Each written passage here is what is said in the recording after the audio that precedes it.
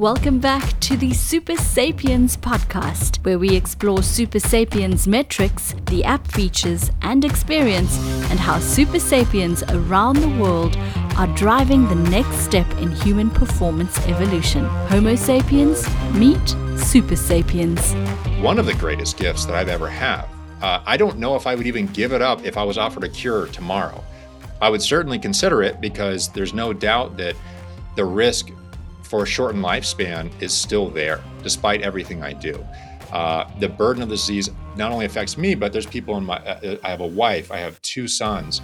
You know, if I don't feel well, it doesn't just affect me, it affects other people. So there would be a debate in my head, but the value it has given my life is immeasurable. Good morning, good afternoon, good evening, and welcome to 2024 and the Super Sapiens podcast. I'm your host, Tyler Frank. All knew him. Cleanly shaven, well, not cleanly shaven, but on his best behavior because his parents are currently visiting him over the festive period. What's your title again? It's some long title, Director of Applied Science and Content at Super Sapiens, David Lipman.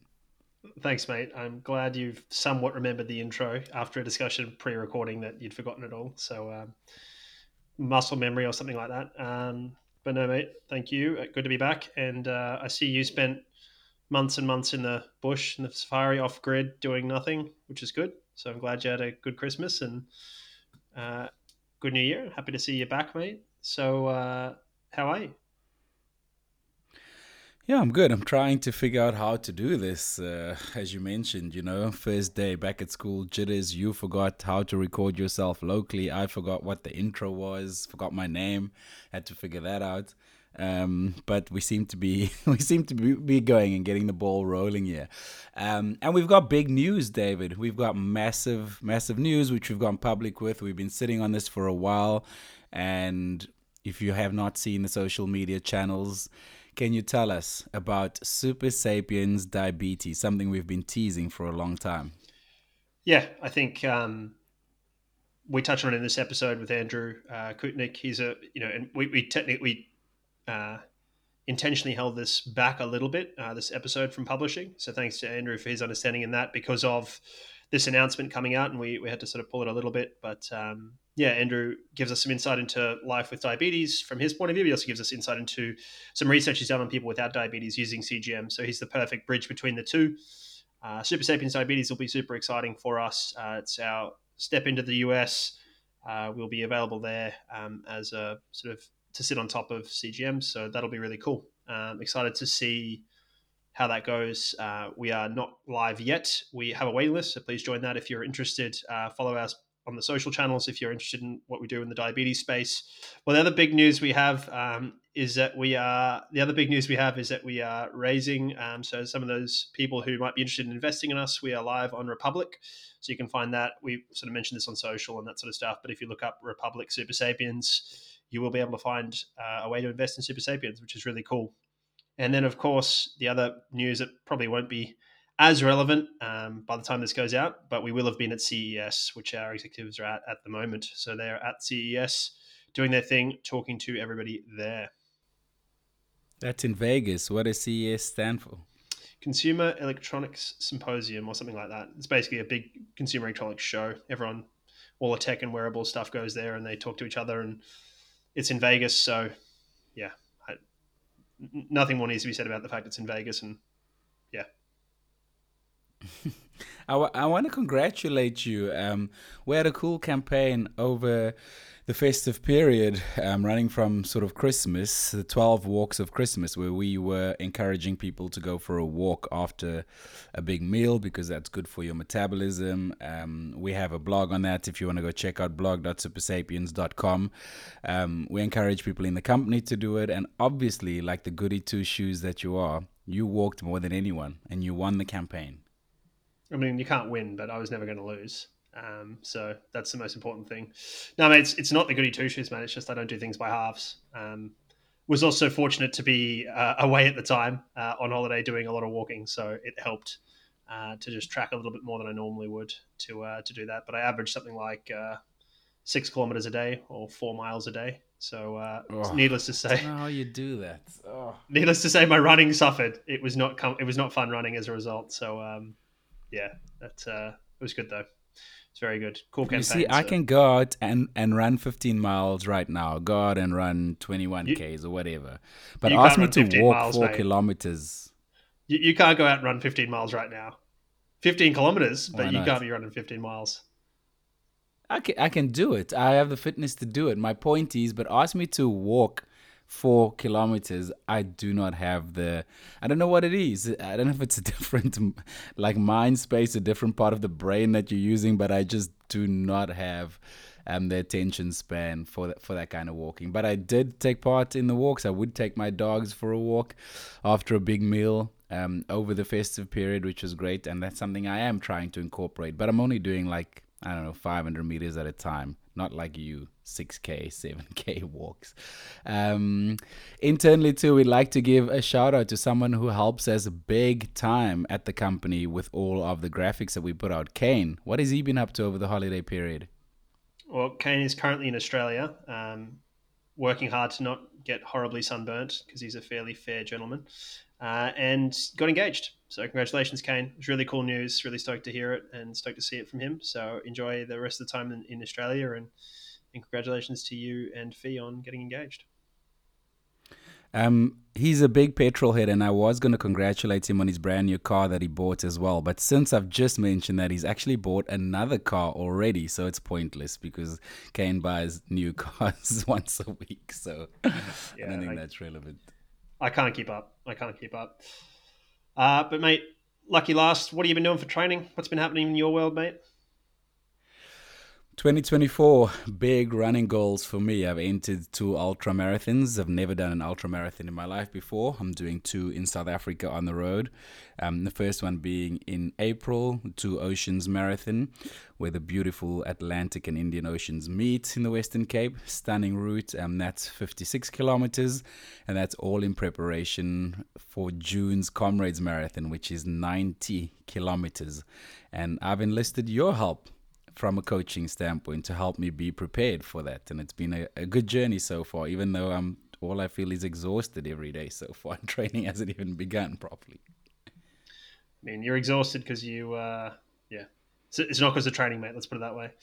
No, it's exciting, mate. It's interesting that you decided to quit Ironman before you'd finished an Ironman, but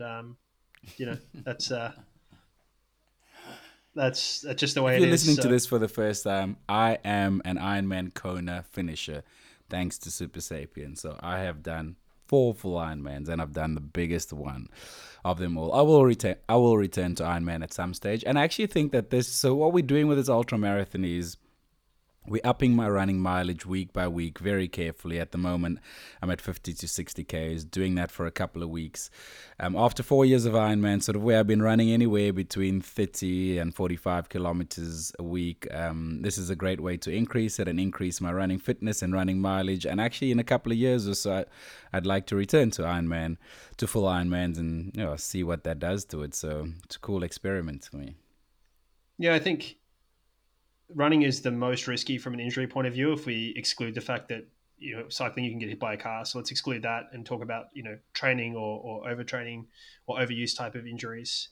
So if running is the riskiest, then you want to minimize risk at all times, but definitely in Ironman. And you can get very metabolically or physiologically fit swimming and cycling, and there's some transfer of those to running. Running probably transfers better to cycling than the other way around, which is why all the cyclists are running, including previous guests Ash Milne Passio and a few others are doing a bunch of running at the moment. So, and previous guest Lisa Klein actually had just gone for a run when we had her on the podcast. But regardless, cycling transfers to running not as well as running transfers to cycling, but building your running capacity or running load tolerance I think would be helpful. But you've also got a background of a lot more training volume in terms of hours. So I don't know how many hours a week you were training for Ironman, but that's probably more hours than many runners would be running. And so that's really helpful context to go like physiologically you could deal with this loads. Now it's just about looking after the musculoskeletal system with the extra loading. And then we can also use all of that training capacity that you have to develop your physiology without running. So we're actually not going to be doing a ton of intensity on the run for you. We're going to be doing a lot more of it on the bike and swimming and all those sort of things to then facilitate more running volume. Someone else also mentioned a benefit coming from Ironman and endurance sports and now going to do an ultra run is Having trained the gut to be able to take on a lot of nutrition for many, many hours during an event, something that a lot of runners in South Africa in particular aren't like adapted to. I'm of the belief that intake is nowhere near it should be in the mass participation events in South Africa. Comrades Marathon, the cutoff is 12 hours. So it's a long, long event. 12 hours around my time that I do an Ironman in. So I've also, I think, he mentioned that I've prepared my gut to be able to take on nutrition for a long time in an event. Yeah, the one caveat I'd say there is taking nutrition on when you're running is much more difficult from a logistic standpoint, but also from a GI upset standpoint. So part of the reason that so many cyclists can take on such high carbohydrate loads is because there's not as much jostling and moving of the gut. So it's definitely easier to intake more carbohydrate on the bike. And you see this, like if you look at the intake patterns, and if you're not sure what they look like, go have a look at the precision fuel and hydration case studies they do on these athletes, and you'll see they take in whopping amounts on the bike compared to the run, so they don't have to. And part of that's for logistics, part of it's for availability, part of it's lots of things, but some of it's also GI risk or GI upset risk. So I think you're correct, but I also think that running is not cycling. Good to know. It'll be interesting to see how that goes down. Very, very interesting indeed. We'll keep you updated, and we'll continue to create content around the events that we do so that you hopefully find a lot of learnings from that. David, good to see you are back up and running after your ankle injury from last year. Are you back to normal? What's the goal for 2024? So firstly, I'm looking forward to the first time you really push your intake and have to run to a bathroom, mate. I'm looking forward to that text message. But, mate, I am going well. Ankle is feeling pretty good, and it's tolerating stuff is pretty well. I'm nowhere near the load I was at before. I'm still building that back up because I'm pretty conservative with that stuff, and I don't have massive lofty goals this year in terms of new marathon PBs or anything like that. I've got a couple of half marathons lined up, and I will run Lavaredo Ultramarathon, the 50K. That's the plan at the moment, and that'll be a sort of a return to trail running. It's a race I've been eyeing off for quite a long time. It's been on my list of races I wanted to do for 5 years plus. So got an entry, so I need to make sure I'm in shape for that, but that'll be the big one. And then the halves, other than that, don't see myself running a marathon this year, although that might change with the view towards some other longer term stuff that I want to gain qualifiers for. So we'll see. Cool. Good luck with that. We'll be keeping an eye on that. Right, let's get to this episode's guest, and what an episode it was. Just fascinated from the point of view of he does a lot of work into glucose with athletes, but he himself lives with type 1 diabetes as well. So you are going to learn so much, I have no doubt, from this episode with Dr. Andrew Koutnik. Today we're talking to Dr. Andrew Koutnik. Andrew is a researcher studying the influence of nutrition and metabolism on health, disease, and performance. He gained his exercise science degree from FSU before pursuing his doctorate in biomedical sciences with a metabolic medicine lab at University of South Florida Mosani College of Medicine. Personally, he also uses exercise, nutrition, and lifestyle factors to manage type 1 diabetes for over 12 years now, while sharing his journey on social media to help inspire others. Andrew is currently involved in ongoing research projects exploring how metabolism influences and is influenced by health, disease, and performance, and how we might leverage lifestyle and medical tools to influence these same categories. He's doing that at the Sansam Diabetes Research Institute with an enhanced focus on metabolic disease. His research papers have been cited over 1,000 times. He's a TEDx speaker and a new Instagram user. Andrew, welcome to the Super Sapiens podcast. Honor, guys. I appreciate you guys having me, and thank you. Appreciate it. I'm just happy we've finally seen Zylan stumble. For the first time in 50-ish episodes, Zylan stumbled over an intro. He usually does those in one take, no blinking, no problems. So I'm going to say it's because he's impressed by you. I'll take it. I will take that one. The listeners won't hear that. I'm going to edit it and fix it. Nah, you can't now. It's too late now, mate. You can't fix it. That's why I knew you were going to do that. So that's why I put that foot down to make sure they had to hear that. So you have to leave it in. You can't score every goal, Zylan. You have to get 99%, and the one loss is how you feel good about the 99%. Yeah, I like that. I'm happy to be vulnerable. I'm happy to show mistakes and sort of, David feels very inferior around me, so it helps me look like a normal guy, come down to his level. So I'm happy to do that for a friend. Fair point. Okay, yeah. Andrew, like I've listened to a ton of your podcasts, and it's been great. You've been a long time wish list guest for us. So I think for those who haven't listened, perhaps if you could maybe give us a bit of a talk through how you got interested into studying exercise physiology and sort of how you got to where you are today, that'd be helpful. If you can give us a bit of a quick catch up on that. Yeah, I'll try to give you an elevator pitch version, although I can be a little winded sometimes.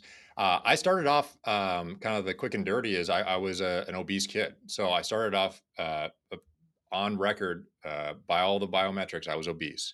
A lack of activity, definitely poor nutrition. And so it's not hard to see a society around you, even at that stage. It always has kind of been an important part of society about how do you improve your health, how do you regulate your weight, is through lifestyle interventions, exercise, nutrition. And so I became very, very interested and passionate about that, but I didn't know, what degree I should pursue. Like, how do I pursue that passion? And so I thought, okay, go to college. That's what I think that's what you're supposed to do, right? Or at least that's what I thought. And so I ended up going to Florida State University and studying exercise physiology. I absolutely loved it. Now from there, I thought, okay, what's the next step? I want to, I'm thinking about going and becoming a medical doctor. That seems like the default next step.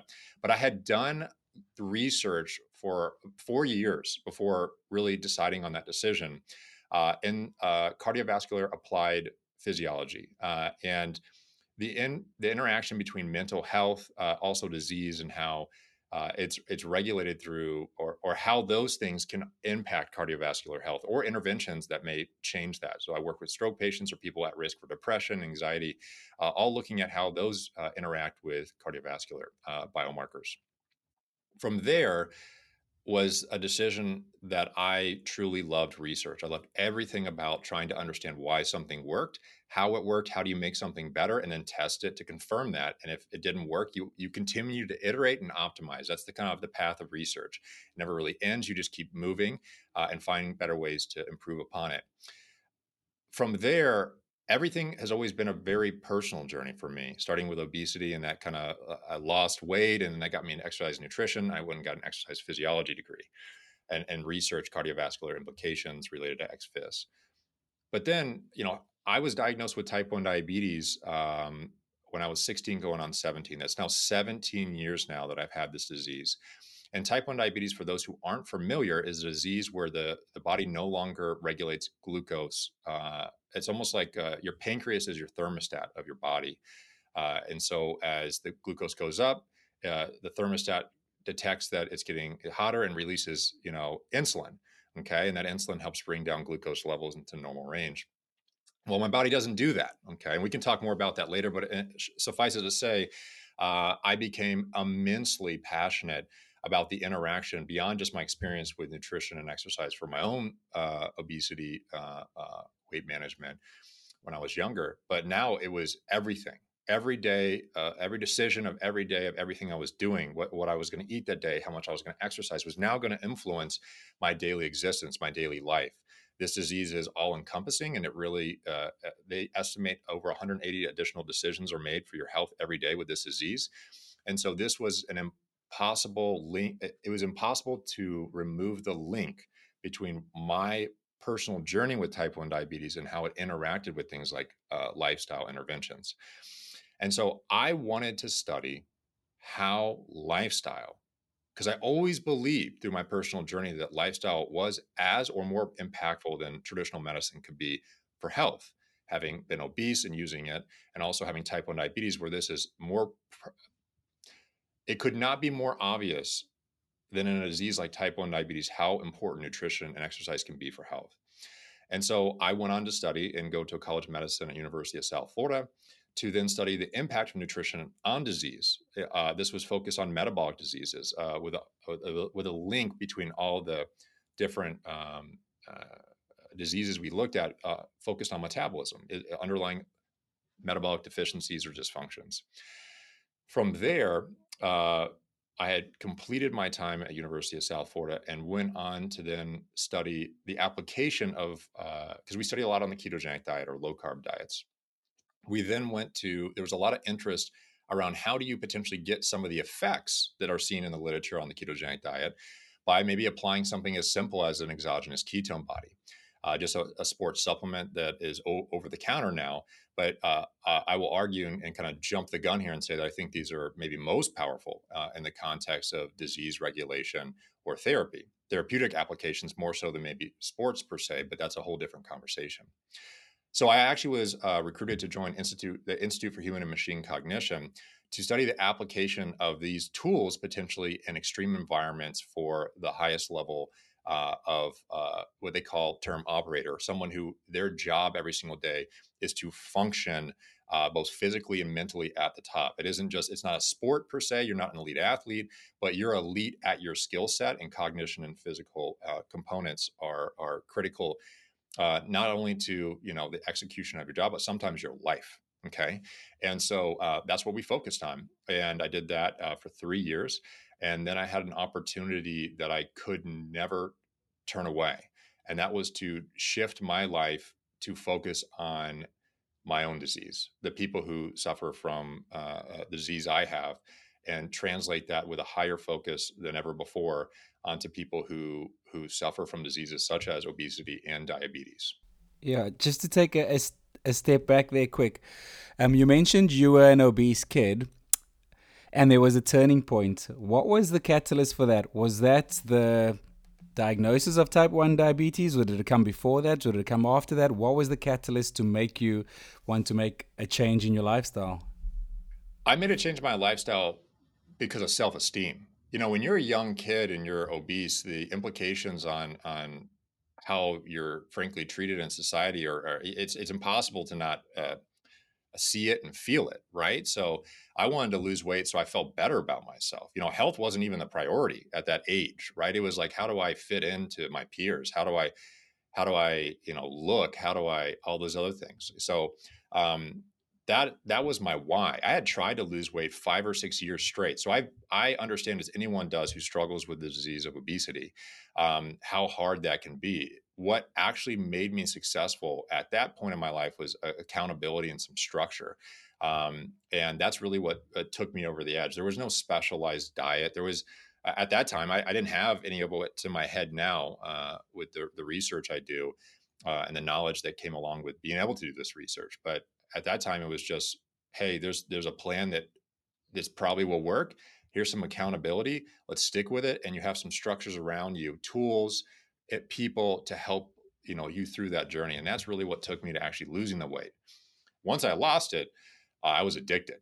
I could see how powerful just simple nutritional changes, exercise could be to completely transforming not only how you feel, obviously my physical being changed, but then I appreciated how I felt every single day. Then my obviously my health improved, and then I just wanted more of that. I want to feel even more, even better. I want better health, and that was the real catalyst behind the shift in my nutrition to actually lose weight. The truth is that I had always been aware of nutrition. I'd always been aware of exercise because my parents were always exercisers and always conscious of nutrition, not to a detrimental degree, but it was always something I was aware of within our family because they were always aware of health and aware of health focused lifestyle. Yeah, it's really. I think it's an interesting thing. I've talked to many people in my life, previous lives, especially around weight loss and those and improving health. And the challenge is it's cost up front, benefit afterwards. Unlike the opposite, where it's benefit up front, cost later, right? The hardest thing is to see that initial gain or improvement to then create the traction to then create the flywheel. Because as you said, once you started to lose the weight, all of a sudden it's, oh no, this is great, I want to keep this going. But it's so hard to get to that point because until that point it's all work and no benefit. And then once you start to see the benefit, then the work starts to be like, oh, this is great, now it's a positive flywheel, right? So It's And the David, you're really speaking to the what we call the ecological components, like the real life components of living with the disease and how you manage it, just a little bit of the psychology of that. But there's underlying neurobiology that really fights you, not even neurobiology, but just general hormonal and biological changes that occur with being overweight, then shrinking down, and the counter balance in your body that says, "Oh no, I'm under," what your body views it as a semi-starvation. And so your body's fighting it at all costs to retain that evolutionary source of fuel on you as much as you can. So it wants you to eat as much as possible. So there's a whole biology underpinning that is fighting you against your attempt to be what you think is normal based on society, but based on evolution, it's not ideal. Like you want to have as much weight as possible for that famine that's supposed to come. At least that appears to be a good explanation for why our biology is set up the way we are. Yeah, for sure. Love that. I love that stuff. The underlying sort of aspects to it. So thank you. But so you're now tracking along well from the sounds of things. You've sort of doing a bit better as a teenager. Now, talk us through your diagnosis. What happened there, and sort of how did that come about? Yeah, I can just say it. It basically just sideswiped me, straight across the face, direct hit. So I was actually on a family trip to Washington, D.C. As a kid. I was 16 going on 17.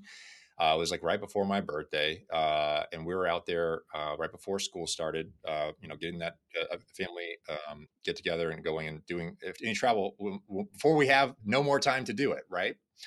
And right before I got on the plane, I got this upset stomach, like real strong pain, like, oh man, I know I ate something terrible, right? Well, what do you do when you have an upset stomach as a kid? Your parents tell you, drink sugar, Okay, so then we got Gatorade and we got some Sprite, and I started drinking it. Thinking that was going to help. The irony of that is that my body was quickly destroying its own cells that would regulate the glucose intake I was consuming in my body. And I didn't know it. So adding more glucose to attempt to fix my stomach problem, because I thought I had an upset stomach, which was really actually had nothing to do with my stomach. It had everything to do with the fact my body could no longer regulate and control glucose. And so that didn't help, right? As you would expect. And over the next 2 to 3 days, I had never felt more fatigued in my entire life. I had no idea why. I was now an avid exerciser. I was of normal body weight. Why would I be fatigued doing basically minimalist work, walking around and seeing the sights and sounds of Washington, D.C., which, you do a lot of that on your feet. Well, very quickly, this became more progressive. I started having upset stomach. I was very fatigued all day, and I also had an upset stomach that was overwhelming at night. And I also was drinking somewhere between 16 ounce glasses of water at dinner. And so we're talking an absorbent amount of water. Like the glasses they bring out at a restaurant, like, oh, here's your water. I had counted that. And one night I was 16 and they actually brought 2 pitchers of water the next night. Well, the second night there, my stomach got so upset that I started throwing up. Well, I went on to throw up for the next 16 hours. And it was only because my grandmother, so my mom's mom, was a nurse. My mom called her and said, "Hey, I don't think this is an upset stomach or he has the bug. Like, what's going on?" She said, "Take him to the hospital." I was so dehydrated that I could touch my tongue. It felt like cardboard. And so it was getting very dangerous very quickly. Because the symptoms had started 2 to 3 days ago, I was rapidly on course. If I had not gone to the doctor, this could have been fatal. And so I ended up going to the emergency room and I'm there. And of course, I don't know this, but these doctors do. I'm showing all the sights and sounds of a person whose pancreas no longer produces insulin. I have super high blood glucose levels. I have an extremely high level of ketone bodies, which occurred because I had no insulin. And so my body was in full-fledged diabetic ketoacidosis. And I could feel it. You feel absolutely terrible. They test my blood sugar and they come back and say, "Hey, Andrew," they're telling 16-year-old Andrew, hey, your blood sugar is 596. I have no idea what this means. I'm like, okay, cool. And they said, you have type 1 diabetes, and you're going to have this for the rest of your life. And I ended up staying in the ICU for a week, and then was in the hospital in general for 2 weeks, learning everything there was to learn about how to now manually be my own pancreas, manually utilize the most powerful hormone in the entire body that could kill you if you over bolus it. I was now going to have to administer this every day, sometimes upwards of five, and even up to 20 times a day, depending on how much you micromanage your disease. And but I had no idea, and that week really taught me. When I got home from the hospital, which I wasn't really home, I was still actually nowhere near home. I grew up in Florida, and so we're in Virginia and Washington D.C. I mean, these are hundreds of miles away from one another, a flight away. And I sat at the restaurant, now looking at what I was told to do, which was when you eat food, you need to count all the protein, all the fat, all the carbohydrates of every single meal. And now you need to pull out a syringe. And so in this little pouch, which I don't know if anyone can actually see this or not, but in this little pouch, I have a syringe. And I was pulling this out in public. And I was also terrified, like, I'm going to pull out a syringe. Who uses syringes? You know, uh, in my head at that time, I'm 16 going 17, not normal people, right? Like this is a sign that something's not normal. And so I'm going to pull that out in public every single day of every single meal for the rest of my life. And I'm going to poke myself with a needle and inject a drug that could kill me if I get it wrong. And so from that point forward, the remainder of my life, I knew that I was going to have to know everything there was to know about my body. I was going to have resolution on my metabolism to a degree that an elite athlete would die for. But I didn't know it at that time.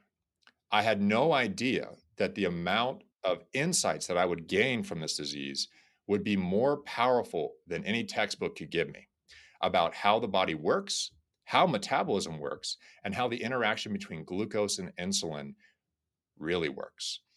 And frankly, how consequential it can be if you don't manage it correctly. And so that's ultimately my introduction to type 1 diabetes. So that was a long time ago. Let me ask you this, Andrew. How have you seen diabetes change over that time that you've had it? I know earlier it was great. You gave context to people who actually don't know what it is, so that's fantastic. So then the management of the condition and the technology and the innovation, how have you seen that change since you were diagnosed up to now? So I'm now 17 years into this disease. When I first got diagnosed, I was doing injection with syringes and vials, using a blood meter, which you poke your finger. It's called a capillary blood stick, which I'm sure many in your audience are probably very familiar with, but maybe not everyone. And that was management. You take a long-acting insulin at night that covers what they call basal glucose needs. And then you have much faster insulins that correct for food, because food is truly the most powerful and influential aspect of your glycemia.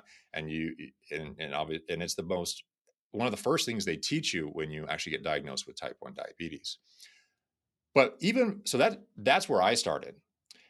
Nowadays there are tools that automatically monitor your glucose levels, called continuous glucose monitors, that are incredibly accurate. I remember one of the first iterations of these devices I didn't have until 6 years into my diagnosis. Actually, maybe it was more like 3. I forget the exact timeline, but it wasn't immediate. It was one of the first real introductions. There's some big companies out there that had CGMs and were fighting to get on the market. Medtronic was one. There's Abbott. There's Dexcom wasn't, I don't think, in the picture at that stage, but there are obviously multiple companies. Well, Medtronic had come out with a continuous glucose monitor, and I gave it a go. I can tell you it was anything but perfect. Okay.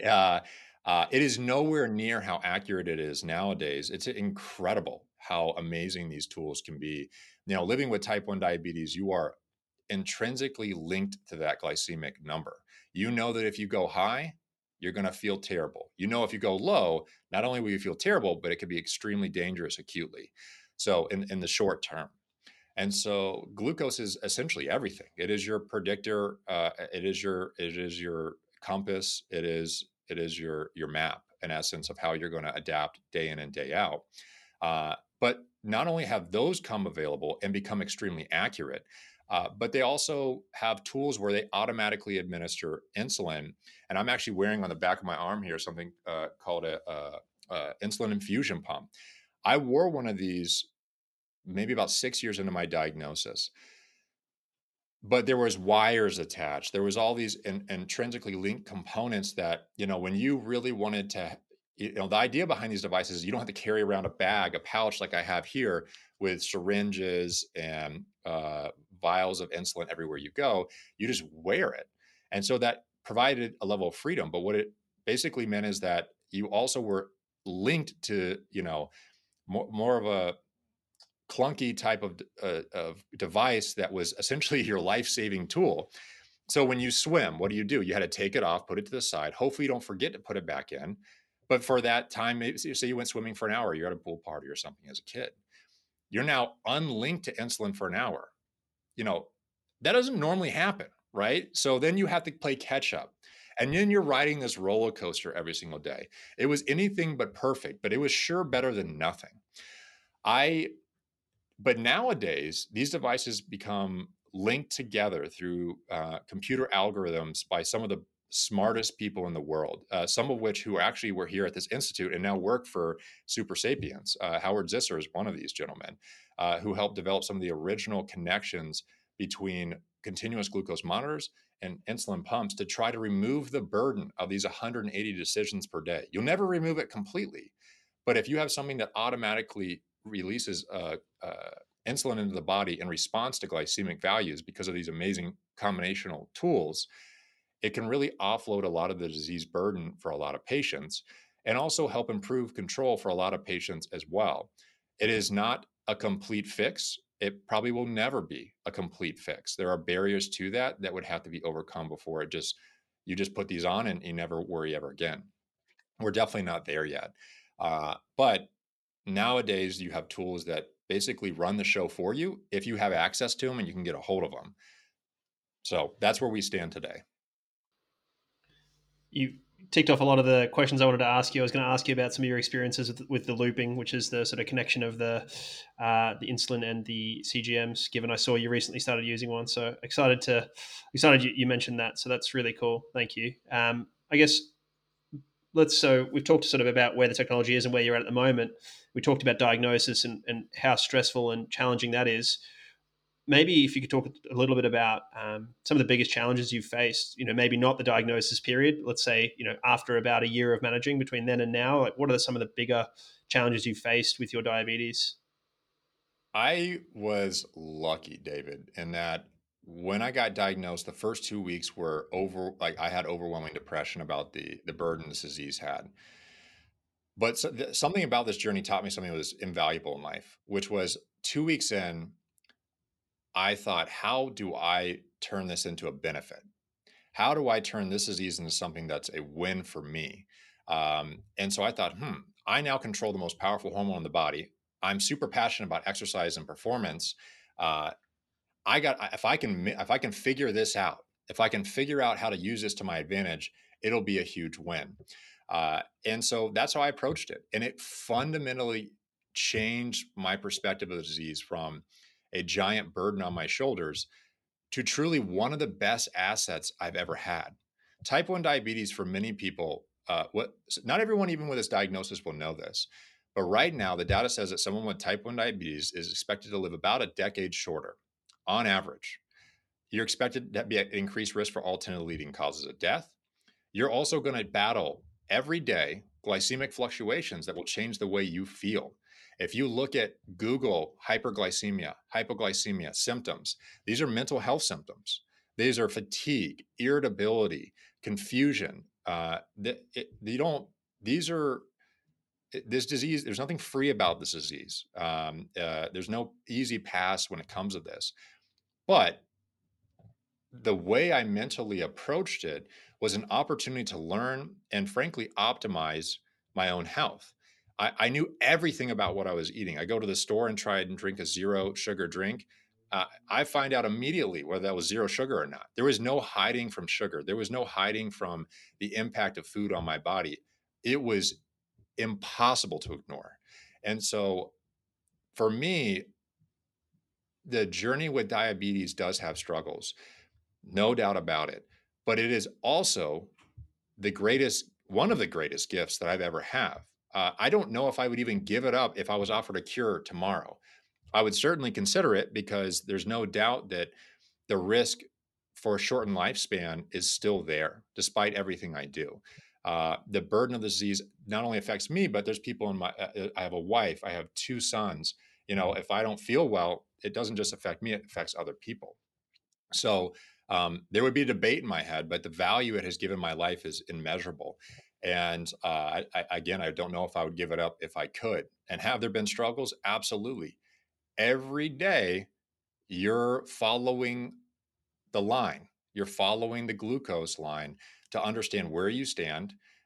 If I feel irritable, I feel, upset. Like imagine you drink way too much coffee. You're super anxious. Someone just dropped a giant ball of stress on your plate. That's hypoglycemia. That is what hypoglycemia feels like. And so it, sometimes I can literally feel a certain way, like, man, like I would almost attach it to the situation in front of me. And the second I pick up my phone, look at my glucose line, I immediately realize, oh no, I inappropriately attached a difficult situation in life to feeling uncomfortable about it or depressed about it or anxious, when really it was my glucose. It was my glucose is actually the reason I felt anxious, or I might have felt, like I'm standing in front of 2,000 people about to give the first speech of my life.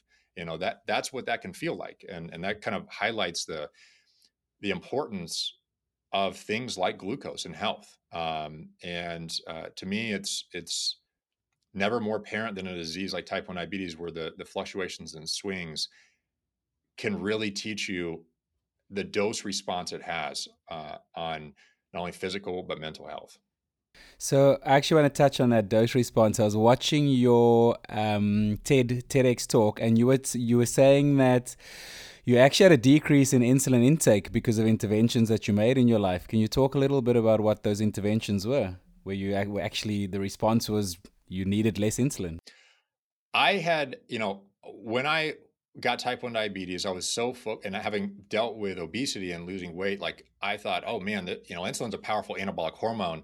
So I got heavy into bodybuilding and weightlifting, and then trying to optimize my nutrition around that.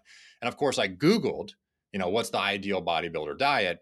And I was following that. It's still whole foods and all healthy and everything, like, chicken and rice and all that good stuff. But I wouldn't say it was the healthiest for my glycemic control, not even by a little bit. And I had actually come across from that community, from the exercise community, from the physique community, this idea about, man, it was about 15 years ago. There was hype around something called a ketogenic diet. At that time, there was a social awareness from people even who were knowledgeable, but maybe weren't truly the world expert, indicating, okay, if you do these low carbohydrate diets that produce ketone bodies, i.e. a ketogenic diet, that these ketone bodies will preserve muscle mass, and you can lose, all the fat you want without ever losing muscle.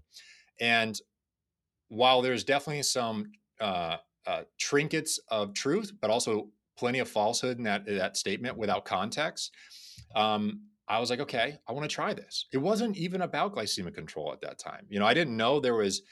When I was first diagnosed with type 1 diabetes, and even up to that point, you kind of just accept that these fluctuations, these changes in how you feel, they're just a part of your life now. This is just how it's going to be.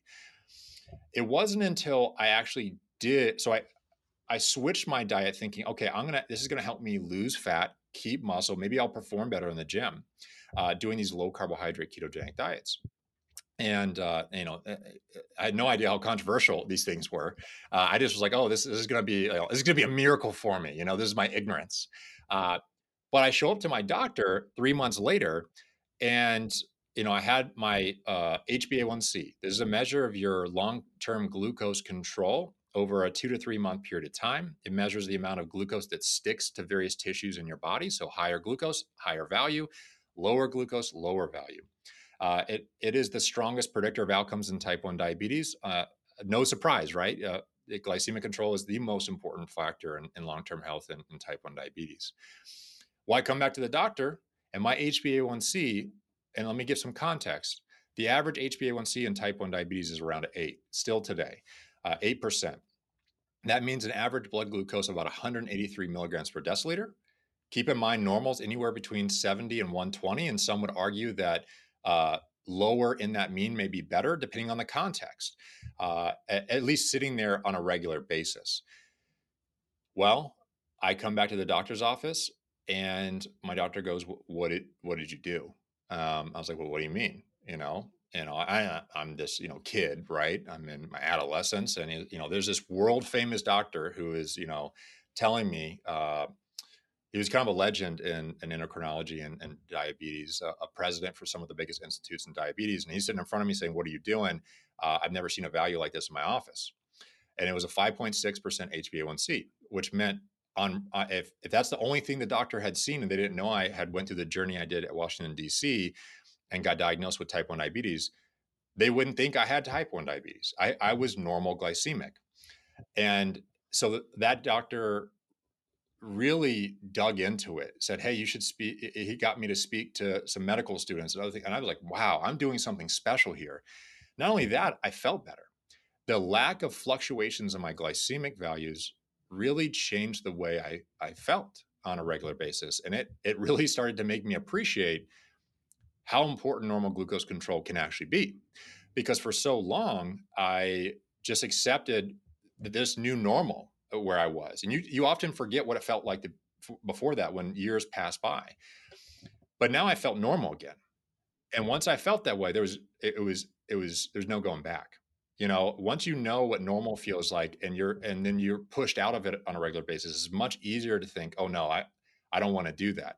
And there's no better experience than in type 1 diabetes when you have a pure sugar drink or something else, where you can go really high on your glucose. There's context where maybe that's valuable, okay? But in the context of type 1 diabetes at this time in my life, you know, this control around glucose, this ability to regulate how I felt on a regular basis, made me appreciate how important it was to achieve optimal glucose values. And from that point forward, I was hooked. Being obese and using exercise and nutrition made me passionate about the impact and how powerful it could be on regulating things like health and performance and how you feel. But having type 1 diabetes made it a lifelong journey where I wanted to know everything there was to know about these glucose values. How does it link with insulin? Can we better improve that? And from then on, it was inseparable for me. So, Wow, that's unreal. I mean, it's a really good segue into something we've mentioned on this podcast at least 5 times. A paper you published recently, or you're an author on recently, low carbohydrate, high fat ketogenic diets on exercise crossover point and glucose homeostasis. Really interested in this paper. So I guess we've spoken a lot around this paper and about it, but from the horse's mouth, so to speak, I guess, what did you guys find, and what does it sort of mean for athletes, and what can we take from there? yes, let me give a little background. So that for a long time, the approach to exercise performance has largely been, even since like the 1960s and 70s, that high carbohydrate eating was the path to optimizing performance. Oh, we've Uh, heard that. We've heard that on this podcast. Don't worry. We've got guys and girls who've been 110 grams an hour, 120 grams an hour, north of 120 grams an hour. So significant carbohydrate intake. Yeah, and there's reasons for that recommendation. There was evidence and we wrote about that in this paper. The context of where this come from, and maybe why it became so prevalent in exercise performance. So let me first introduce and say that there was good rationale behind why high carbohydrate diets made sense. In fact, the best performers in the world were doing it. So that's number one. Like, first off, if the best people in the world aren't doing it, you should at least question whether doing something completely different than that would be optimal, right? Or would help you in your performance domain. But what became clear, and again, because of my background in diabetes, I didn't go into this project with the mindset of pure performance. I went into this project thinking 70% of the population is overweight or obese. There is over half the population has prediabetes. 80% of the people with prediabetes don't know it. And what is, if there's a health component to this, a lot of people think that that exercise basically erases all health consequences. There's no consequence if you can exercise. But there is a phenomenon called the fit but unhealthy athlete. Okay. And part of that is this push for these very high glycemic carbohydrate based diets that may, not for all, but may put people at risk for subtle or maybe undetectable levels of metabolic dysfunction. So one of the interests we had was really around health, but there was also this interest and controversy around, well, there's been so much data that says that carbohydrate intake improves performance. What if we do a very low carbohydrate diet? Everyone's doing low carbohydrate diets, but they're not doing it for the duration of time that seems to really actualize some of the key adaptations related to the diet. So when you go on a ketogenic diet, one of the very first things that happens is insulin lowers immediately. The relative amount of insulin you have is lower because glucose is lower. Well, that immediately starts to change things like VO2 to VCO2. So these indirect calorimetry measurements of the amount you're oxidizing carbs versus fat. Ketones start to elevate within the first 24 hours of a low carbohydrate diet. So you start seeing all these metrics that someone's on a ketogenic diet. But what has also been true is if you actually look at the literature and look at the differences between high carb diet and low carb diet, if you segment them out on the duration of the diet, there appears to be an important timeline, somewhere around the 4-week mark, where once people have been on this diet for 4 weeks, there appears to be a much more reliable a shift. And what's that shift? What's that metric or shift? It's not indirect calorimetry of fat and carbohydrate oxidation. It's not ketone levels. It's not any of these other things. It is the actual outcome and performance. There is no difference in performance in some recent reviews and meta-analysis, not all, but in some recent ones, between lower carbohydrate diet and higher carbohydrate diet. But this duration of actual time on intervention matters because we don't completely understand all aspects of how these diets may change performance or physiology through various metrics. And so we're really making a lot of assumptions here. So we put middle-aged athletes. We chose middle-aged athletes because middle-aged athletes are more at risk. They're at this tipping point between young and healthy and aged, where age you're at higher risk for virtually everything, disease, metabolic dysfunction, diabetes, glycemic dysfunction, and young and healthy, where you're virtually protected against everything. Not anymore, as society and changes in our food culture has really brought this to affect the even younger population. But you're in this in-between period. So that population was really important to us. But these were highly fit, endurance middle-aged athletes running over 50 kilometers per week. VO2 maxes were exceptional, very lean. They were, hey, if you're going to be middle-aged, and you're going to be the epitome of health, that's this cohort. Now, what we wanted to compare is let's do this 4-week diet. But let's not just do a 4-week diet, because there had been studies where people had increased progressive training load. They weren't having control over calories. They weren't controlling body weight. Not only did we control calories, we controlled the body composition between groups. We also controlled the activity the entire time. We really wanted to understand if you can isolate out some of the biggest confounders in these studies on performance, let's isolate out the diet-induced impact of diet change with a sufficient time on diet that has been associated with shifts in performance. And what I mean by that is maybe this change from something being terribly negative to having sufficient time on it to maybe see the true impact of the diet. Well, we put athletes on it as crossover. So they did both diets, 4 weeks, washout period, 4 weeks. So it's the same athlete. So you're controlling for things like genetic, their environment. So we did a lot to control and isolate out truly what's the impact if you have a very high carbohydrate diet, calorically neutral, no changes in body weight, and completely flip it and do a very low carbohydrate diet, and you disproportionately increase the amount of fat. We also tried to control protein, but inherently, some individuals, due to the nature of the diet, increase their protein intake. So that's a note of a limitation there, although I don't think it had major influence at all on the major points of outcome. So what did we find? Well, we found that one, when these athletes were on a very, very hard carbohydrate diet versus a low carbohydrate diet, if they're on the diet for 4 weeks, controlling all their variables, just the diet-induced shift in these carbohydrate intake, that these individuals perform the exact same. Now, is that a big deal? Well, maybe not, but in this case, yes. Okay. And the reason I would say yes is because the duration of exercise was unique. There hadn't been any real studies to look at these diet induced shifts for these high glycolytic, glucose dependent exercise bouts, or at least perceived to be exercise bouts that require so much glucose because they're so intense. There's something called the crossover effect, that as the intensity of exercise increases, that the amount of glucose required for the exercise goes up as well.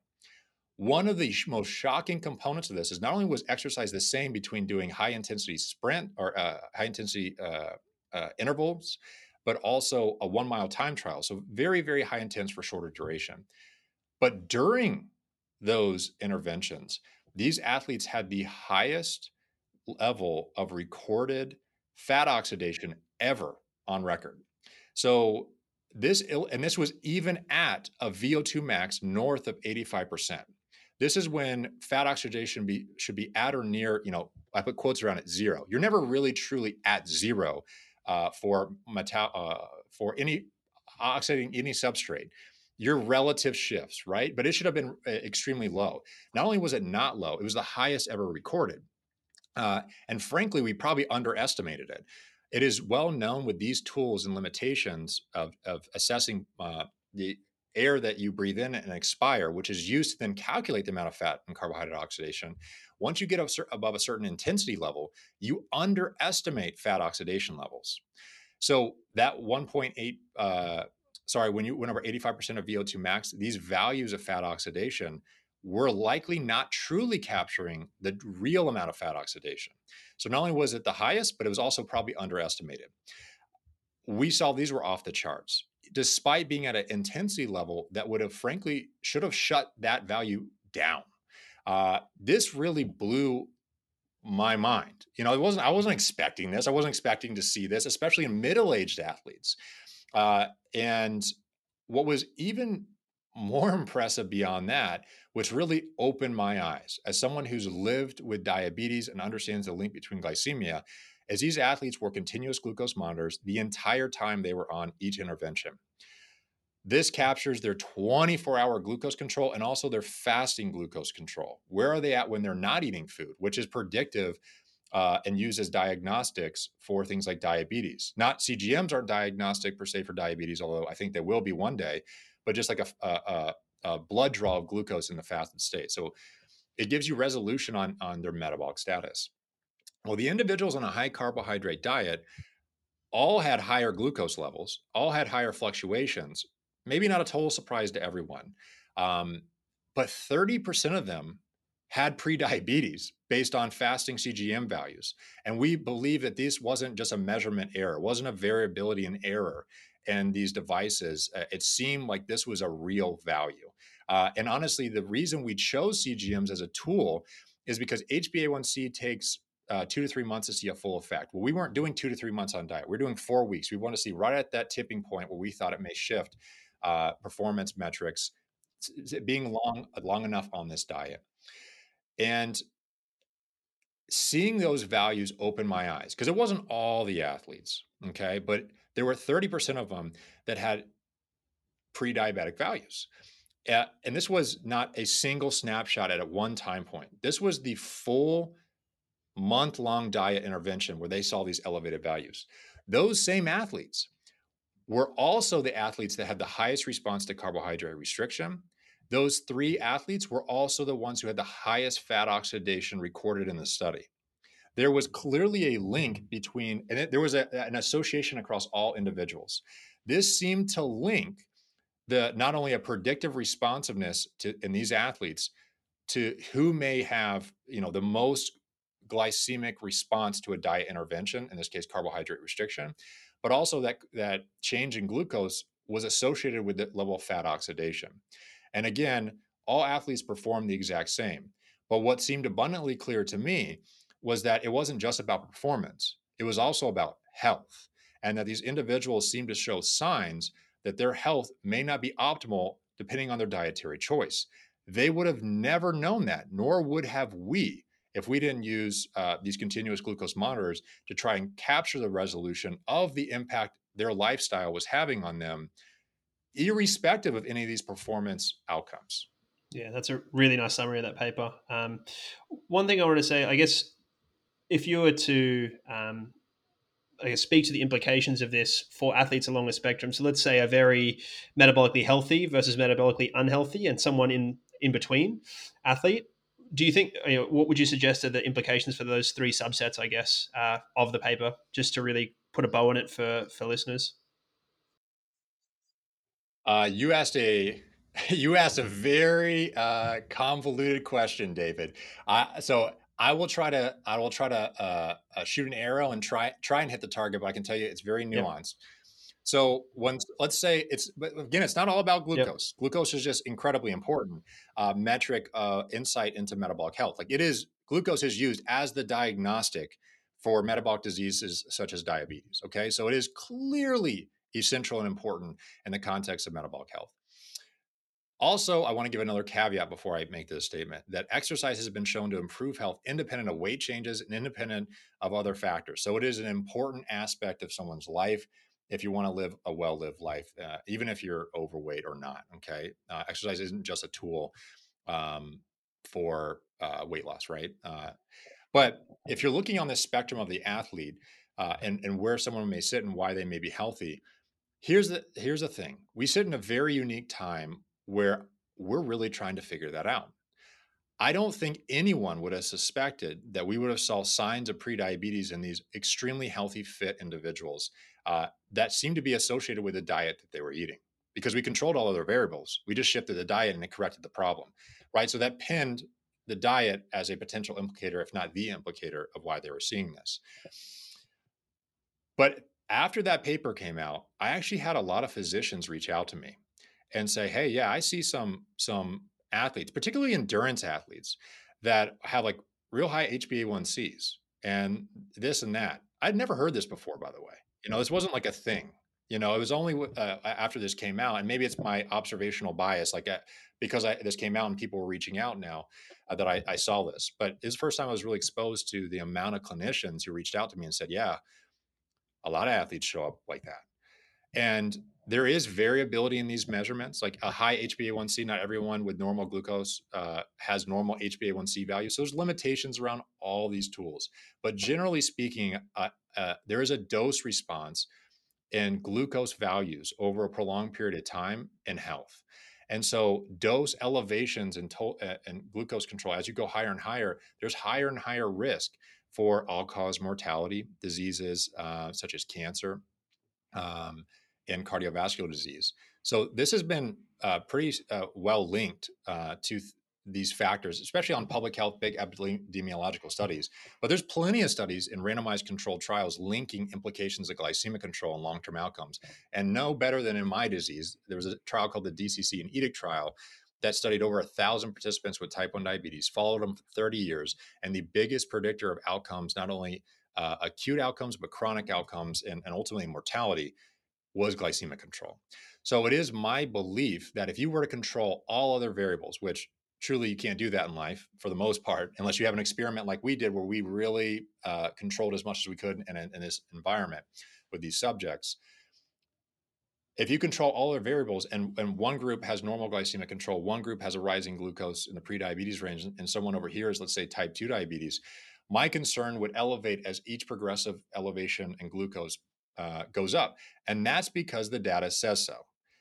That's because the link between glycemic control and outcomes is there. I don't know of any data that says someone who is an HbA1c of 7 versus an HbA1c of 6, that 7 is better. There's some controversial trials that have been in the diabetes space that have said, oh no, you don't want to overdo things or over medicate participants to get them into certain glycemic control. Yeah, but those are one-offs. Yeah, like and when it comes to science, you don't look for the one-off example. You look at the weight of evidence and try to use the weight of evidence as your guiding light to what is most likely the truth, what is most likely happening. And so, with that said, I would argue that as glucose levels rise in these athletes, not just per se in response to an exercise. I don't mean like, hey, when you exercise at super high intensity, your glucose went high. That actually is a normal response to exercise, particularly high intense exercise. So nothing is per se wrong about that. What we're talking about here is chronically elevated glucose levels that have that that is what has been associated with diabetes, and that has been what has been associated with long-term health implications as it goes higher and higher. And there's a dose response to that as well. So as you go higher, the worse. Andrew, you've done a bunch of research on ketones. We've talked about ketones a lot on this podcast. Where do you think ketone research is heading in performance and health? The quick answer, and I can give you more details as it's coming because we are actively doing this. You'll see a lot come out very soon. I believe the power of ketones is most likely when there is a deficit. I think a lot of the performance literature right now is mixed. There's positive effects in certain contexts, there's a lot of neutral effects. In some situations, there might be a slight negative effect. It's really early days for ketone research, to be honest. Um, there's a paper that recently came out that showed improved running economy with ketones without carbohydrates. The assumption for so long was that you need to co-administer with carbohydrates because of this hypothesis, by the way, never actually proven, that carbohydrates were an important part of co-administration with ketones because it will help provide or protect against using your glycogen and all these other things. Again, that was an assumption that carried on into experiment after experiment. There was almost 30 trials before someone really tried to. There was one-off examples of not using carbohydrates, but not an attempt to truly isolate out whether the carbohydrates co-administered was important. That just Yeah, came we out. had I mean, ketones have been around. we had Brendan on the podcast and talked to him about it when it just before There it you came go. out. Brand's a Yeah. man. So yeah, it's exciting stuff. It's actually anecdotally what I'd seen. I'd been speaking to Brendan for a long time, and I'd anecdotally seen it in my own running using some ketones is feeling that improved economy. But so continue. Sorry, I interrupted you. Yeah, no, that's important because I think that dovetails nicely into a point that I think is essential to the user. I think there is a place for these, but I think understanding inherent metabolic status of an individual, when you apply it around, let's say it's athletic performance, those are all important contexts that I think we will start to pick apart and elucidate where is best, um, or where is worst. I think that's an important also conversation because I know people who take these and they say, "Oh my gosh, it transformed my life. It was amazing. Every time I take it, I feel insert the blank."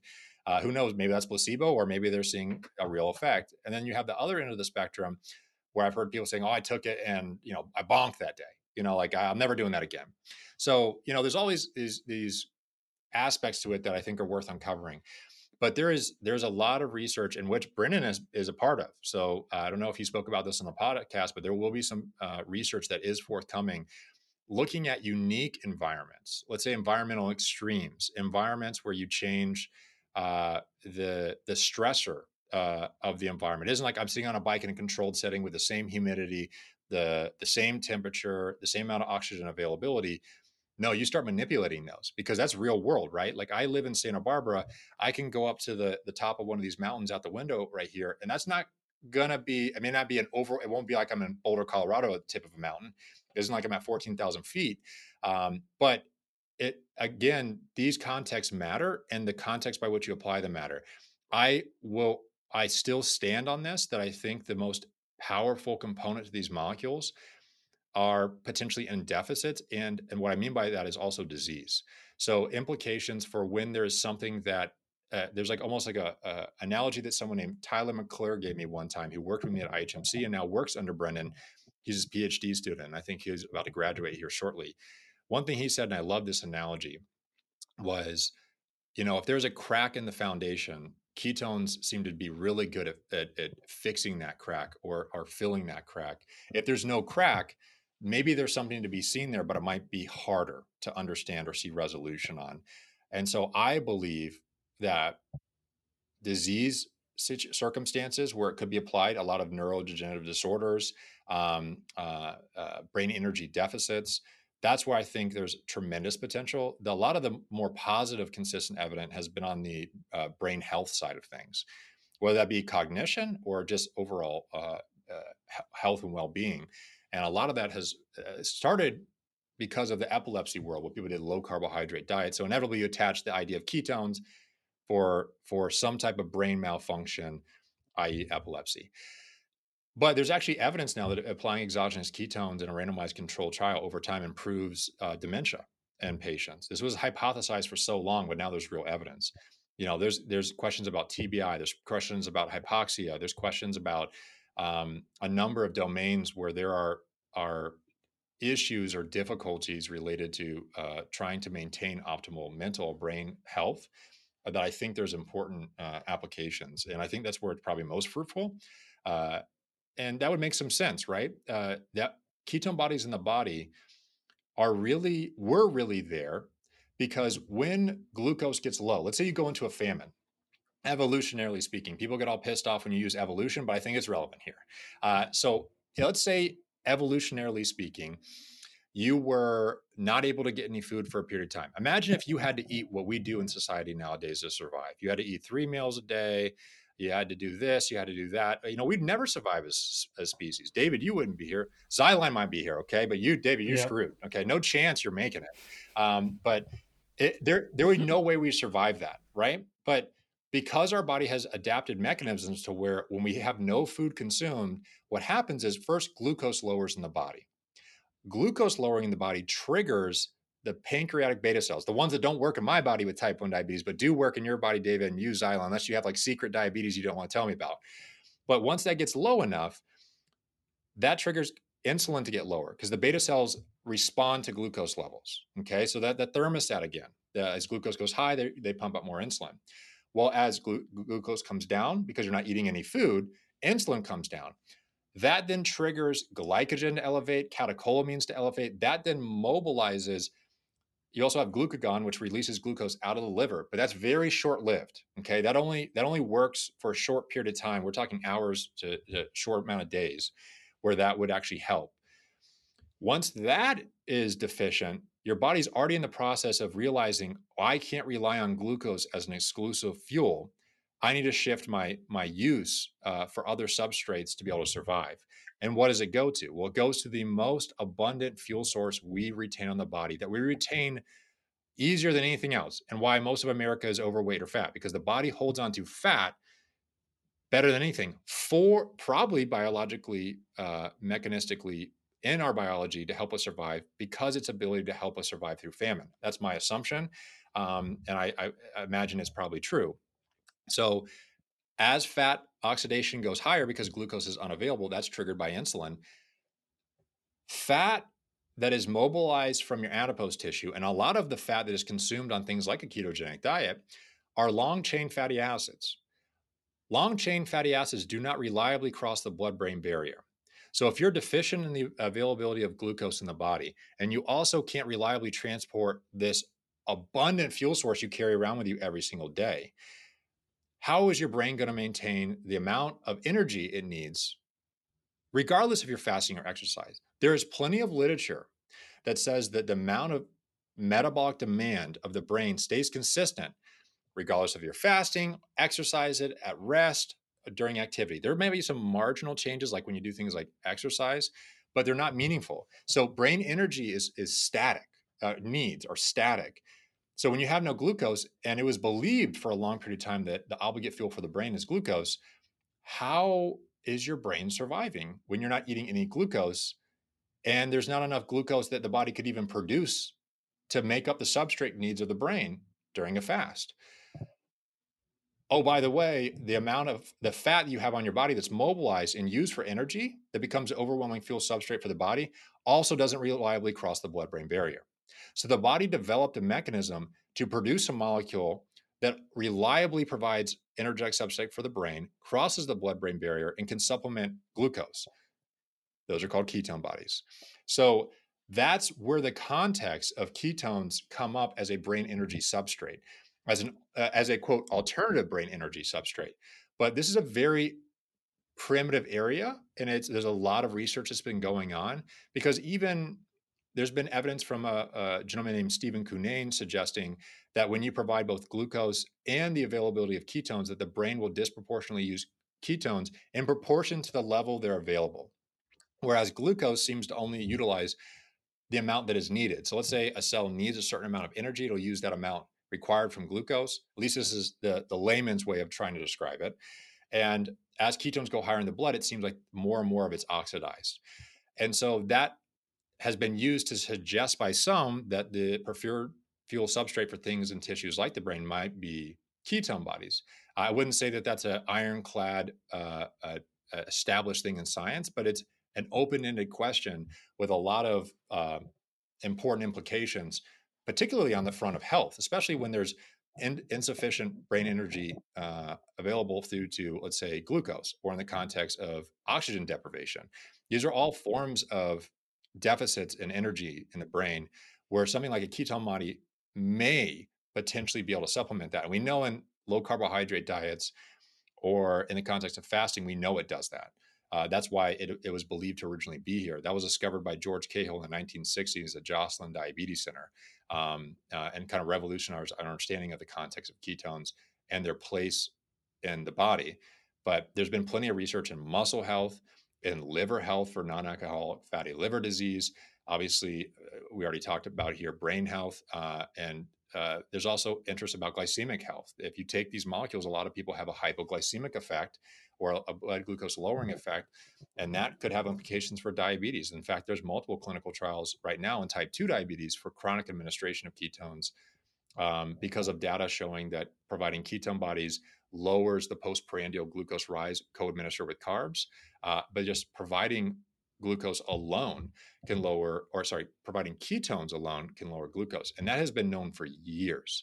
Even in type 1 diabetes, where you isolate out the effect of insulin, type 1 diabetes is basically a human insulin knockout model. People in science use these special knockout models to isolate out the effect of a molecule or not. Well, I'm a walking insulin knockout model. And so is everyone else with type 1 diabetes who doesn't have their pancreas working anymore. And so in type 1 diabetic patients, it was shown, I think back in the early 1970s or late 1960s, that IV infusing ketone bodies had a hypoglycemic effect, even in these type 1 diabetes patients, illustrating that this appears to be independent of insulin. There's something else going on that's driving this that we truly don't completely understand. But there is a lot of research ongoing on this, because you can go online right now, or you can go to a sports supplement store and probably find a lot of these molecules. And you can take them right now. They're GRAS approved, meaning generally recognized as safe. And this kind of speaks to this idea of nutrition and exercise has a lot of powerful implications in the context of health. Food can be medicine. I'm not saying ketones are medicine per se, but there is certainly implications, i.e., dementia, some studies and brain energy deficits or neurodegenerative disorders that suggest that that's a potential application. And I think that's powerful. The idea that a molecule your body already produced naturally, it isn't questions around long-term health and implications. Like your body already produces this. There's a lower bar for the expectation on its safety, that could have implications there. I think that that's amazing. I think that anywhere where we can find ways to get our body to work for us, and utilize what it was built to do, and maintain its health on its own, that's usually a reliable way to maintain health. Yeah, I think it's a really good summary. I'm pretty bullish on them in the use in disease as well, or in health realms as well, for sure. I guess one thing I wanted to touch on, we try to keep, I've been working hard to keep this podcast pretty balanced in terms of bringing on people with different viewpoints, lower carbohydrate approaches, for instance. I also want to try and move a little bit away from some of our endurance athlete predominance. Talk to us about your sport. What does it look like? What does sport and exercise look like for you? I love lifting weights, and so I have a home gym, and so I got big into power. I was big into bodybuilding. I got big into powerlifting for a period of time, and so I love lifting weights. There's something special about it. So I do a 2-day on, 1-day off routine. Sometimes I've started to add some aerobic exercise at the end of that. mostly because of the implications on subclinical metrics of cardiovascular disease, that adding aerobic exercise more frequently could potentially be beneficial for that. But then every third day, I will do some longer duration. Well, okay, long is relative, right? So you probably have a lot Yep. of Yeah, super yeah, long yeah. duration athletes. Okay, so let me give some context here.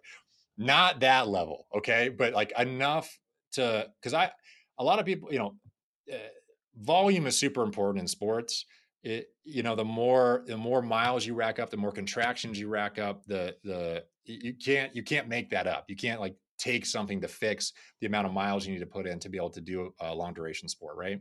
Or in like powerlifting or bodybuilding, you can't replace the volume and total weight lifted to make up for adaptations that can induce for progression, right? And whatever domain you're looking at. But man, I like lifting weights. I also love the feeling of cardiovascular exercise. Not during it; it's like terrible, right? But afterwards, it's glorious. It is so wonderful uh, how the mental clarity that comes along with that. Depending on how long I do it or the duration, there's a lot of these things you kind of really get to see with type 1 diabetes.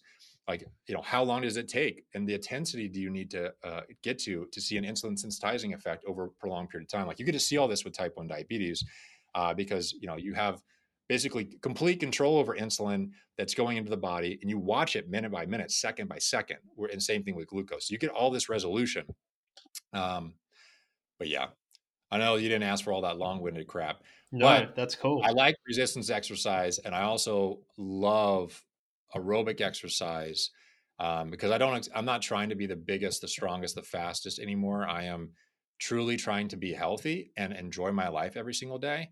And what is amazingly ironic is just going in because I'm a dad.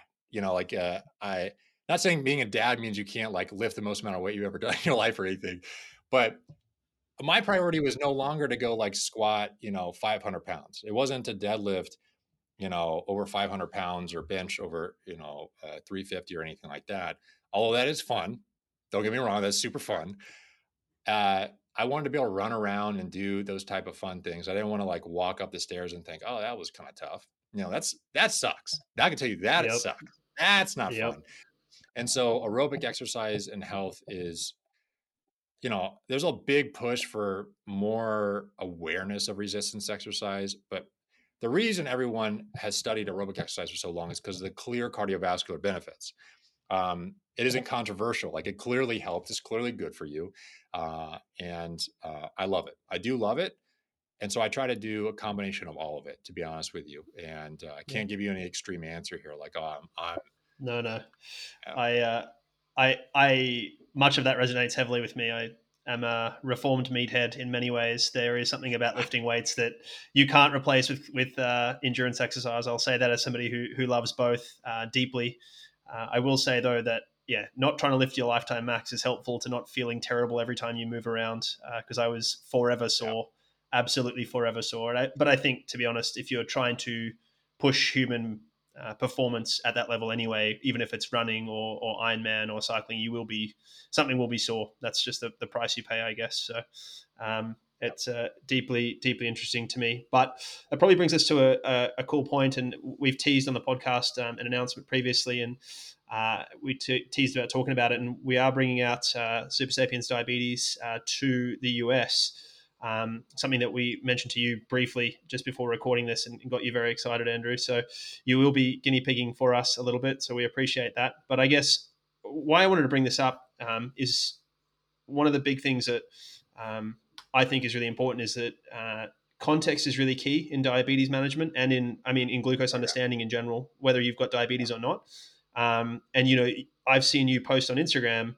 I think part of the reason you started doing your cardiovascular activity post heavy lifting was to control glucose a little bit because of some of the higher intensity effects. So, and I think that speaks volumes to it, which is if I was to just show you a glucose trace without context, it would be very difficult to interpret, right? So, and that's what we're trying to bring with Super Sapiens Diabetes is some context around glucose data. So, I use the analogy of heart rate, and I say if I showed you a daily heart rate trace and asked you to what happened, how easy would that be to interpret? And everyone says, oh, you sort of need context. And it's the same with glucose, I think. So, we are David, bringing hold it on. out.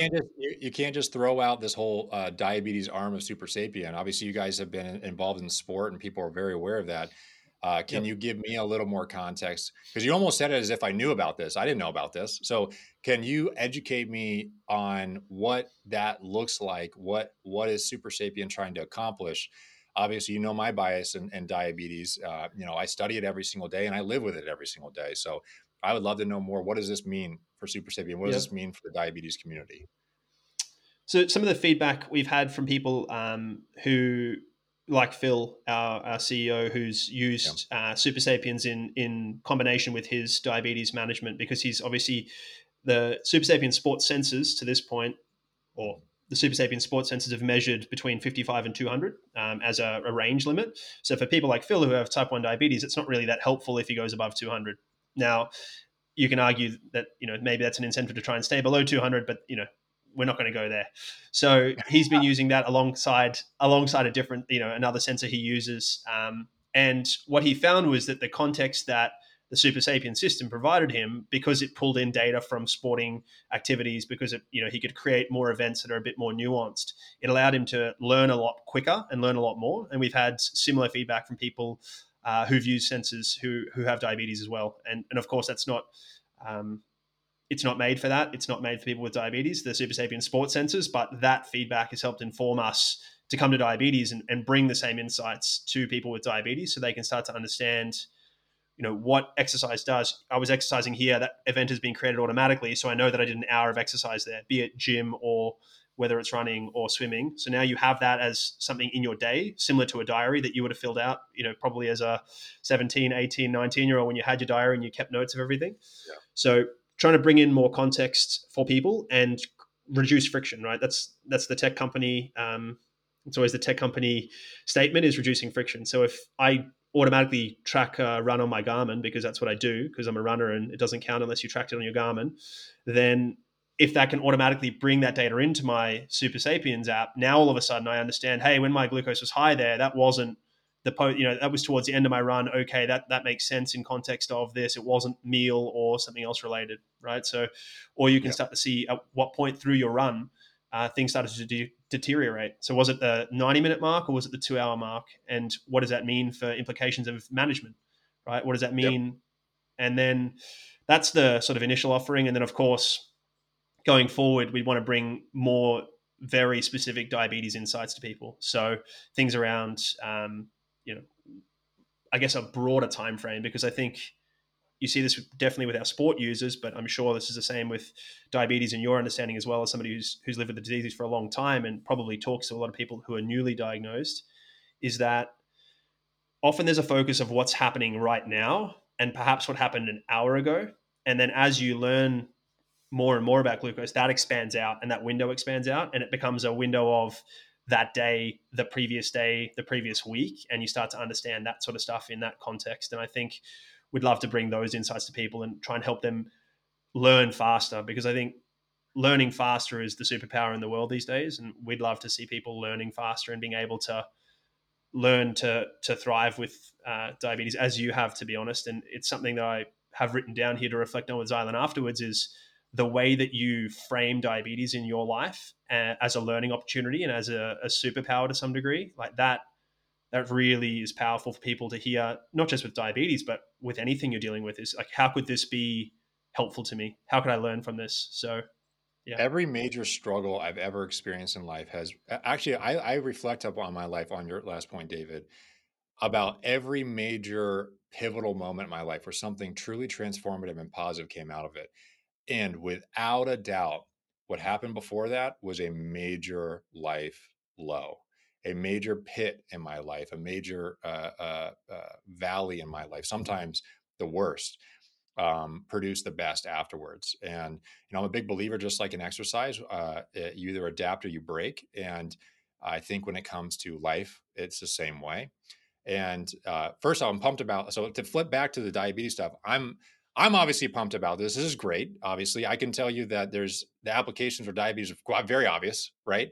And what's exciting about that in many ways is that without data, you're making assumptions.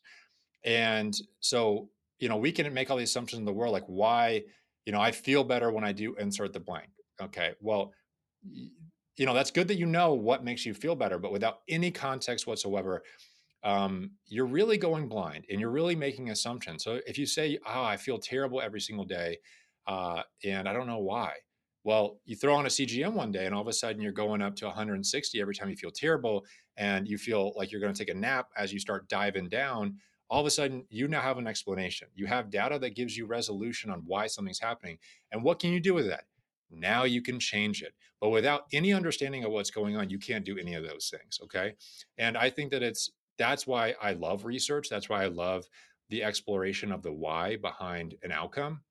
But obviously, living with a disease and being so passionate about my own journey with health, disease, and performance, the outcome is also the most, if not the most, it is one of the most important things.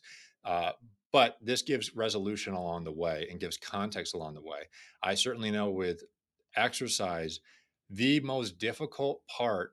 So I do, it's no secret. I've done and still do a very low carbohydrate diet for glycemic control and type 1 diabetes as a personal choice, to each their own. But one of the most difficult parts, once I have gotten this very neutral impact on glycemia, exercise is without a doubt the most difficult management component. It is so important to health. It is so critical to how you feel. But it is without a doubt one of the most difficult things to manage, specifically in my disease, because as you exercise, you're changing insulin absorption, you're changing insulin uptake, the sensitivity, all these other variables. And it's all dependent on various things like duration of exercise, how intense was the exercise, what type of exercise, what time of day did you do the exercise? All these different components make it almost impossible for someone to pin it without one data and ability to synthesize that data in a meaningful format to be actionable on. And so that's why, you know, I've embraced the disease the way I have, because at the end of the day, if I'm going to make an extra 180 decisions every single day with the disease, I might as well be able to translate that to other people and to what I do for a job.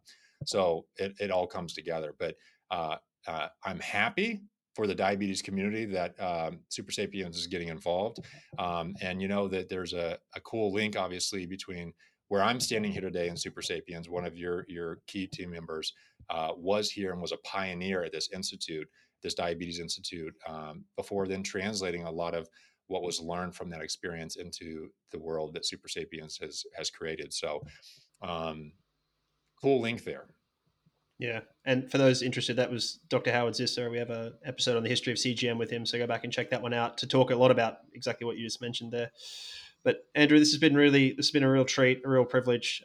Really appreciate you joining us, and conversation's been great. We've learned a ton. I'm hoping that we can get you back on at some point. Hopefully, you'll grace us with your presence again. And yeah. Yeah, so David, it was an honor. Xylon, not forgetting about you, man. It was also an honor. Appreciate the questions you guys had, the time with you as well. We do have some very, very important things coming, and I think a lot of that's going to come out all this year. So that spans not only health and performance. There's a project that Super Sapiens has been involved in, and so that is actually coming next from the prior study we talked about here today. So this is a follow up to that prior work that extends on that topic, and is actually using the Super Sapiens CGM to provide some resolution on that. I think the results of that are going to be absolutely worthy of similar interest. So, there's that. I'm going to book you in ahead of time for this. So when that is going to be released, you reach back out. We're getting you back on. We want to hear about it. Good deal. We'll do that. And there's also some major things in type 1 diabetes this year that are coming. So I'm excited about all of it. I feel lucky. I'm living a dream. I got a disease that allows me to do some really cool things and learn a lot from it. And appreciate what you guys do, the mission that you guys have as a company as well, and an opportunity to speak with you guys about that. So thank you. From my perspective, you're welcome back anytime because my favorite time of recording this podcast of all time happened today when you said I would outlast David in a famine, which is, I mean, true. So you're welcome back anytime, Andrew. Oh, I didn't call you fat. Is that what you're saying? You thought I called you fat or something? No, I was gonna let him know that's what you were saying. No, that's No. I did. For the audience, I definitely did not call Xylon fat at all. But no, no, you guys are great. I appreciate it. You guys are wonderful. Although maybe there's a competition to be had. Maybe if there's an opportunity, we all meet up one day. You guys come to Santa Barbara, and we can find some way to have some fun competition. I'm keen. I don't need any excuse to go to Santa Barbara. I love it there. I love the coffee. I love the weather. I've had some great times there. So yeah, let's do it. We'll make it happen. Good deal. Thank you so much, Andrew. It's been awesome. Thank you. Hey, likewise, guys. Dr. Andrew Koutnik, what a delightful human being. Oh, he's just an all-round good guy, David. That was a fantastic chat. Yeah, infectious personality, super positive. Yeah, lovely dude. Lovely guy. Really appreciate having him on and looking forward to having him back. Early on in the conversation, he talked about his personal interest in losing weight, and it's interesting how that pretty much was almost the beginning stages of what has become his life today. Yeah, and I think that happens for a lot of people. You can look at origin stories of many people, and it's something that they pursue. Many athletes go into, say, physiotherapy because they had problems with injuries or something like that. I think there's a lot of this sort of stuff that you see happen. So it's cool to see that link for him and how he's been able to leverage that into a career. He was talking about people living with diabetes having to make 180 more decisions a day just based on their diabetes management. Yeah, and that's very fatiguing, right? Decision fatigue is a real thing. Making decisions, you hear these stories of President Obama, wearing the same thing so that he didn't have to think about it. Same with Steve Jobs. A doctor I worked with for a while had us carrying around clickers, and we were to click every time we had to make a decision during the day in medicine, like medical decisions around patient health. And those numbers were very high as well. And it really does impact you on the days where you do more. There's no question. You don't realize it until you actually deliberate with regards to counting it, and then it surprises you. I say he's a good guy, and you say he's infectious, and it's true, and you can see it around his diabetes diagnosis and how he chose to positively frame it. Yeah, I mean, that's a superpower, that level of positivity in that. I mean, Phil has this as well, Phil Sutherland, our CEO, and we've got a previous episode with him that listeners can go listen to, but they both see diabetes as a superpower for them that's given them insight and given them meaning in their life in many respects, without wanting to sort of put words in their mouths. And I think both of them have said they'd very heavily not want a cure if there was one, or would very heavily consider it. And I think that speaks volumes to it as well. So, yeah, super cool. He's lifting weights as a sport. You've lifted weights as a sport before. I want to ask you about this insulin use in bodybuilding. Yeah, this is a thing. That's one of the bodybuilders are known for many, much abusing of drugs for aesthetic gains. And one of the drugs they actually abuse, or one of the things they abuse, is insulin. So they'll often inject insulin post workout, post meal, because it's a storage anabolic hormone. It's something that helps you grow. So it's very common. And interestingly, Andrew talked on the podcast about the risks of insulin overdose, or too much insulin, and can actually kill you. And insulin used to be what was used for ECT, so electrocorporeal therapy, which is the shock therapy that they use for mental health disorders a lot of the time. And insulin was what used to be used to induce these seizures. Now it's electricity, obviously, but so insulin is an interesting hormone that can be abused and misused. But it's fascinating to me. Wow. I remember hearing that. Did Howard mention that on his podcast? I think I mentioned it to you before, mate. Okay, you take the credit. My bad memory giving you a win. Well, classic you not listening to me, mate. Classic you not listening to me. The last point I wanted to touch on was performance and health not necessarily being in alignment, like a fit athlete not necessarily being a healthy athlete. Yeah, well, I think his or the study population they used for their study that we talked about quite at length on the podcast, is the most informative. It's pretty much all of our listeners, or what we assume they are, as people who are middle-aged, without offending anybody, and performing at a high level, undertaking high level endurance sports, and it's not necessarily protecting them metabolically from a metabolic health standpoint. So I was trying to probably get a little bit more out of Andrew in this respect, in terms of what it meant for them. But regardless, I think we all need to think about where we sit on the performance versus health spectrum and what we are prioritizing, and then make decisions in that way, because sometimes the decisions are aligned. So to exercise or not to exercise, that decision is both healthy and will help performance for the most part. But perhaps the extra gels, perhaps some of these other things may not be as healthy, and they may help performance, right? So they may be bad for dental health or something like that. Excessive amounts of exercise may be detrimental at some point. There's probably a level at which it becomes a little bit detrimental. So we really need to examine this to understand where we sit on that spectrum, so we can make appropriate decisions. And I think a lot of athletes, and when I say athletes, I'm talking about a broad spectrum. I'm not talking elite athletes. I'm talking about anybody who is doing athletic endeavors. I think a lot of people are very performance focused, without really considering if that's really where their values align. I actually thought about you during my last marathon. I had a handful of gummy sweets that I was fueling with on the last like half an hour or so, and shoved it all in my mouth. A lot of it got stuck in my teeth, and I was thinking about you and talking about dental health, and you reminded me, and I was like, when I get to the next water station, I need to just grab some pure water and rinse out my teeth. At least I'm suffering in the marathon, and I'm thinking about my dental health. So you were stuck in my head, man. You're welcome. I live rent-free there, mate, so you're welcome.